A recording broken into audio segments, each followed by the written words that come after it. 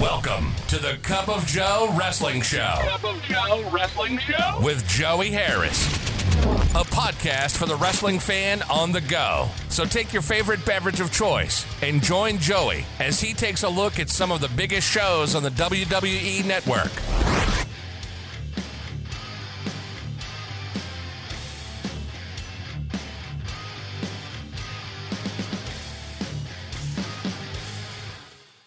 From makeshift studios deep in the heart of stately Maine Manor, this is the Cup of Joe Wrestling Show. I am your host, Joey Harris. You can follow the show on Twitter at Cup of Joe Pod, email the show at cupofjoewrestlingshow@gmail.com. And folks, just when I think that everything is good and that we're getting back to a society again, craziness happens. You know, it's on my Twitter bio that I have social anxiety and weird things happen to me. And this past weekend proved it. My wife and I are downsizing, and so we decided to have a yard sale. So we're having this yard sale. We do very well with it. But we're sitting there Sunday. My wife is talking to our friend Michelle, and there are a few people around. And I noticed this rather larger man come in, and he's looking at all the different tables and stuff, and he's got a gun on his side. And living in Maine, Maine's an open carry state, I just made the remark, that man has a gun. About 2 minutes later, my wife looks up and says, that man has a gun. She says, sell him anything that he wants to buy. About 90 seconds after that, the man looks up and says, hey, does this make you uncomfortable? I can put it back in the truck if you want me to. And my wife yells out, no, I just told my husband, sell that man anything he wants to buy because you have a gun. My wife is a teacher, and I'm thankful for that, because if we were spies, we would be caught and interrogated heavily, and she would give up everything. And so the man takes that as an invitation to tell us his life story.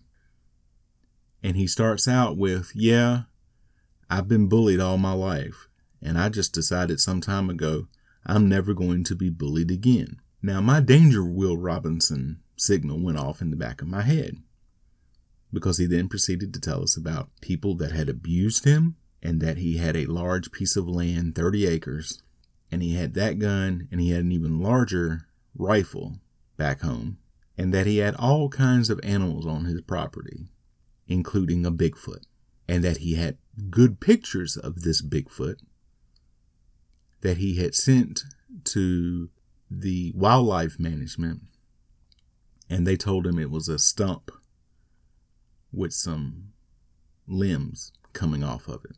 And he says, no, I've got it in high res, believe me, it's a Bigfoot. Now at this point, wouldn't you know it, but I had to use the bathroom, and so I excused myself. But the man went on to say that he had these high-res pictures of Bigfoot on his TV monitors, on his computer screens. Now, I did not believe him. I didn't tell him this. But let's say what he's saying is true. If you had a really good high-res photo of Bigfoot, you would carry it around with you and show everybody. And he didn't have that. My wife says that we need to add a question now to the open carry license application. I believe he bought a book or maybe a movie and left. I have social anxiety and weird things happen to me. Project 45 continues this week, and we have landed in the year 1987 as we look at the AWA All-Star Wrestling from January 25th, 1987. This was 1 week after my sister Amber was born.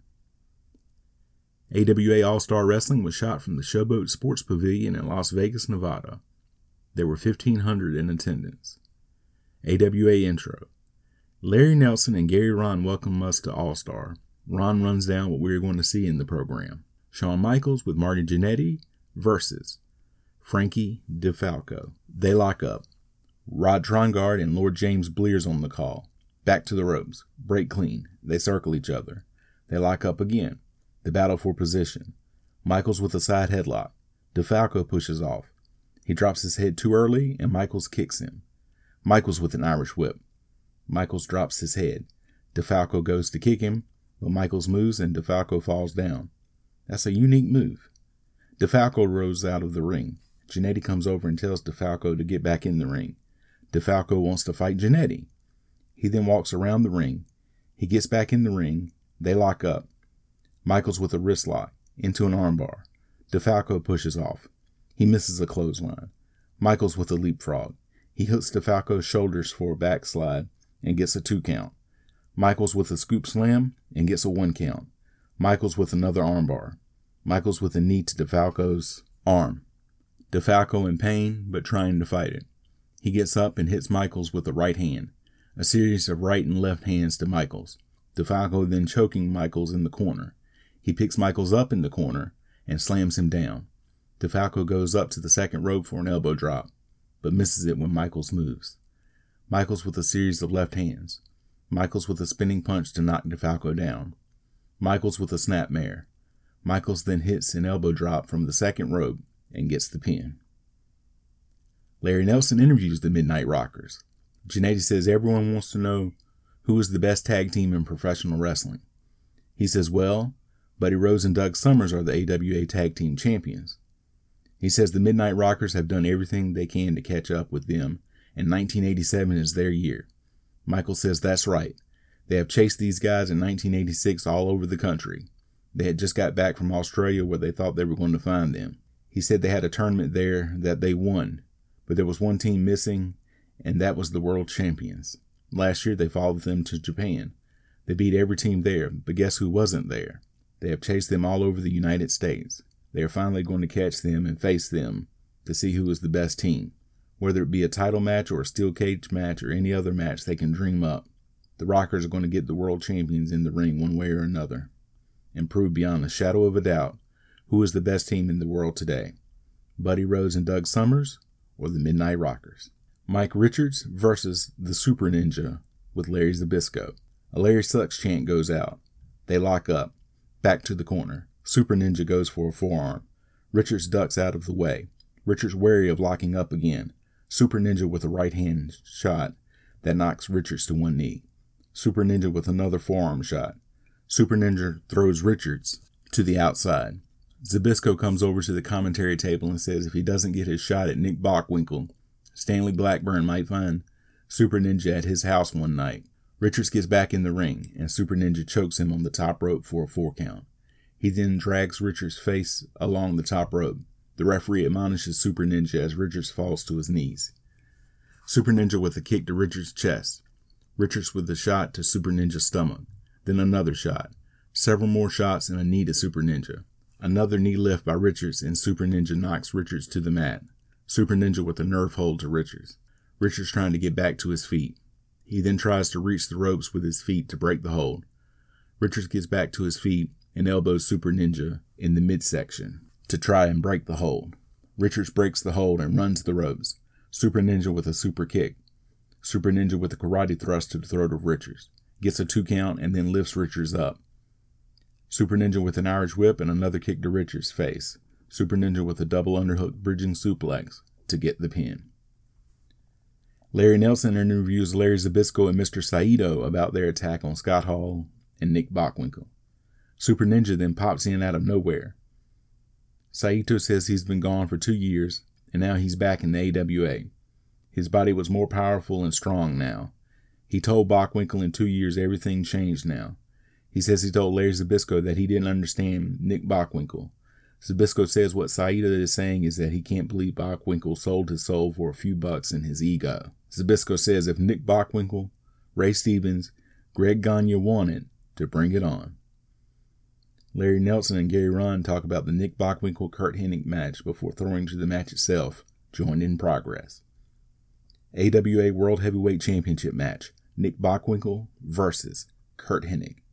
Hennig is bleeding from the head and is on the outside. Bockwinkel is on the inside of the ring. He reaches down and rams Hennig's head into the apron. The referee is counting. Bockwinkel reaches through the ropes and punches Hennig in the head. Hennig finally gets up on the apron, and Bockwinkel comes over and grabs him. He punches and kicks Hennig off of the apron back to the floor. Bockwinkel reaches through the ropes and rams Hennig's head on the apron again. He repeats the pattern several times before bringing Hennig back into the ring. He runs Hennig into a turnbuckle, and he hits the ring post with his head. Hennig's head and face are a mess as they announce 7 minutes left in the match. Bockwinkel punches Hennig until Hennig collapses to the mat. He gets a close 2 count. Hennig back on his feet. Bockwinkel punching Hennig, first in the corner and then in the middle of the ring. He knocks Hennig down and gets another 2 count. Hennig fires a shot to Bockwinkel and Irish whips him. He then hits him with the axe forearm made famous by his dad, Larry Hennig. Bockwinkel falls to the mat. Another Irish whip and another axe to Bockwinkel to knock him down again. The referee comes over and checks Hennig's face as Hennig starts to punch Bockwinkel in the head. 5 minutes remaining and both are covered in blood as Hennig is hitting Bockwinkel in the corner. Hennig with another Irish whip and axe to Bockwinkel. Hennig starts to go for a cover, but Bockwinkel is too close to the ropes. Hennig picks Bockwinkel back up. He then kicks Bockwinkel in the head. Bockwinkel falls down and lands up against the ropes. Hennig does a modified leapfrog body guillotine to Bockwinkel. Hennig with a corner whip and another axe to Bockwinkel. Hennig covers Bockwinkel, but Bockwinkel is face down on the mat. Hennig runs Bockwinkel into the corner.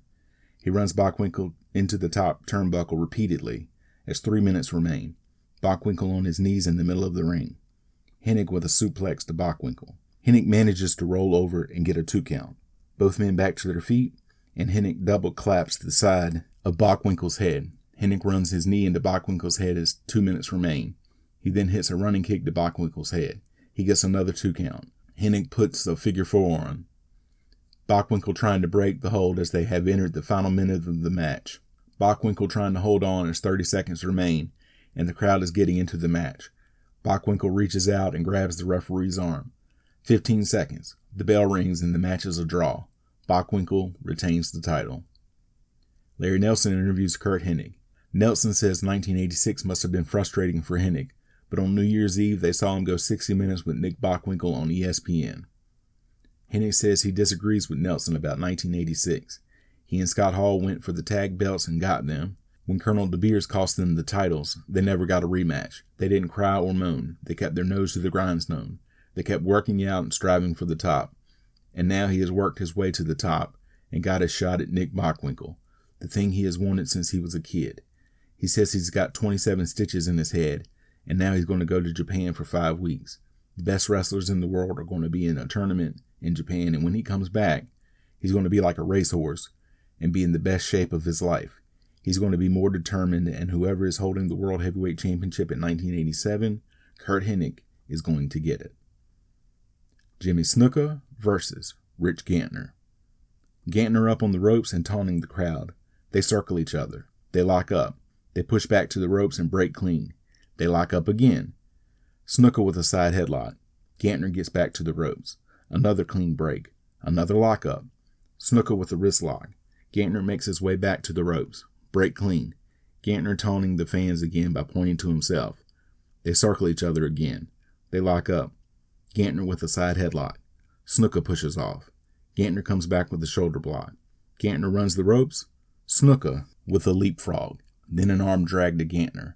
Another arm drag and Gantner goes out to the floor to regroup. He takes an 8 count before getting back in the ring. He then goes right back out of the ring after breaking the count. He then spits in Snuka's face.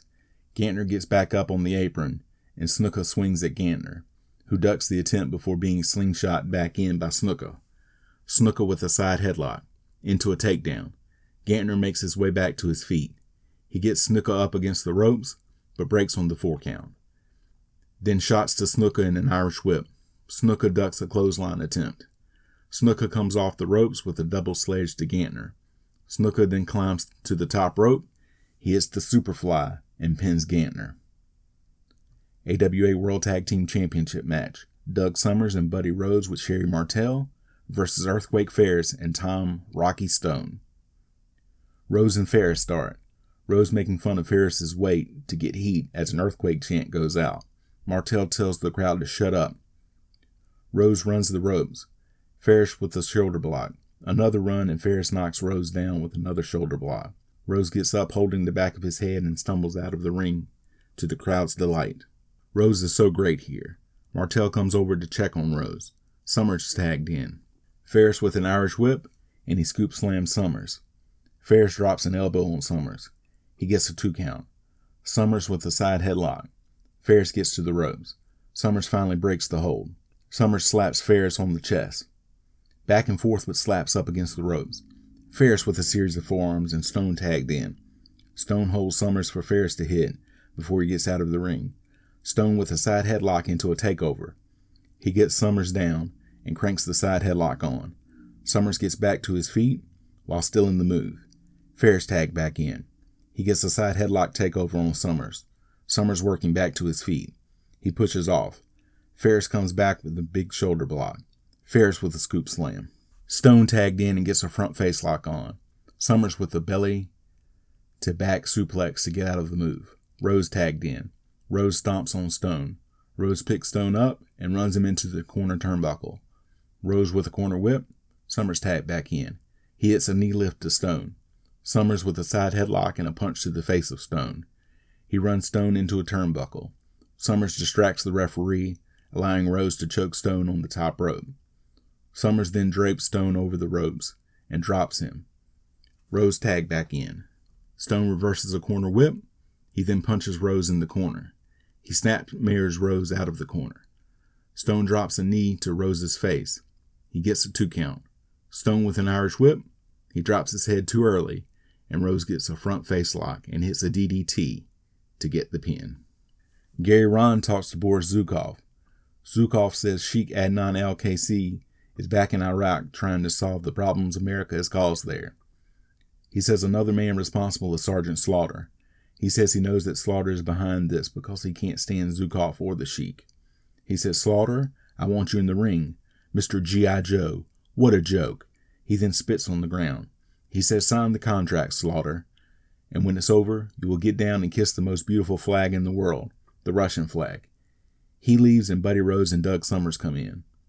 Rose says that Zukov means business and they mean business also. He tells the cameraman to check out the tan and the body. He says he's down to 210 pounds. He's down to the greatest shape of his life, and so is Doug Summers.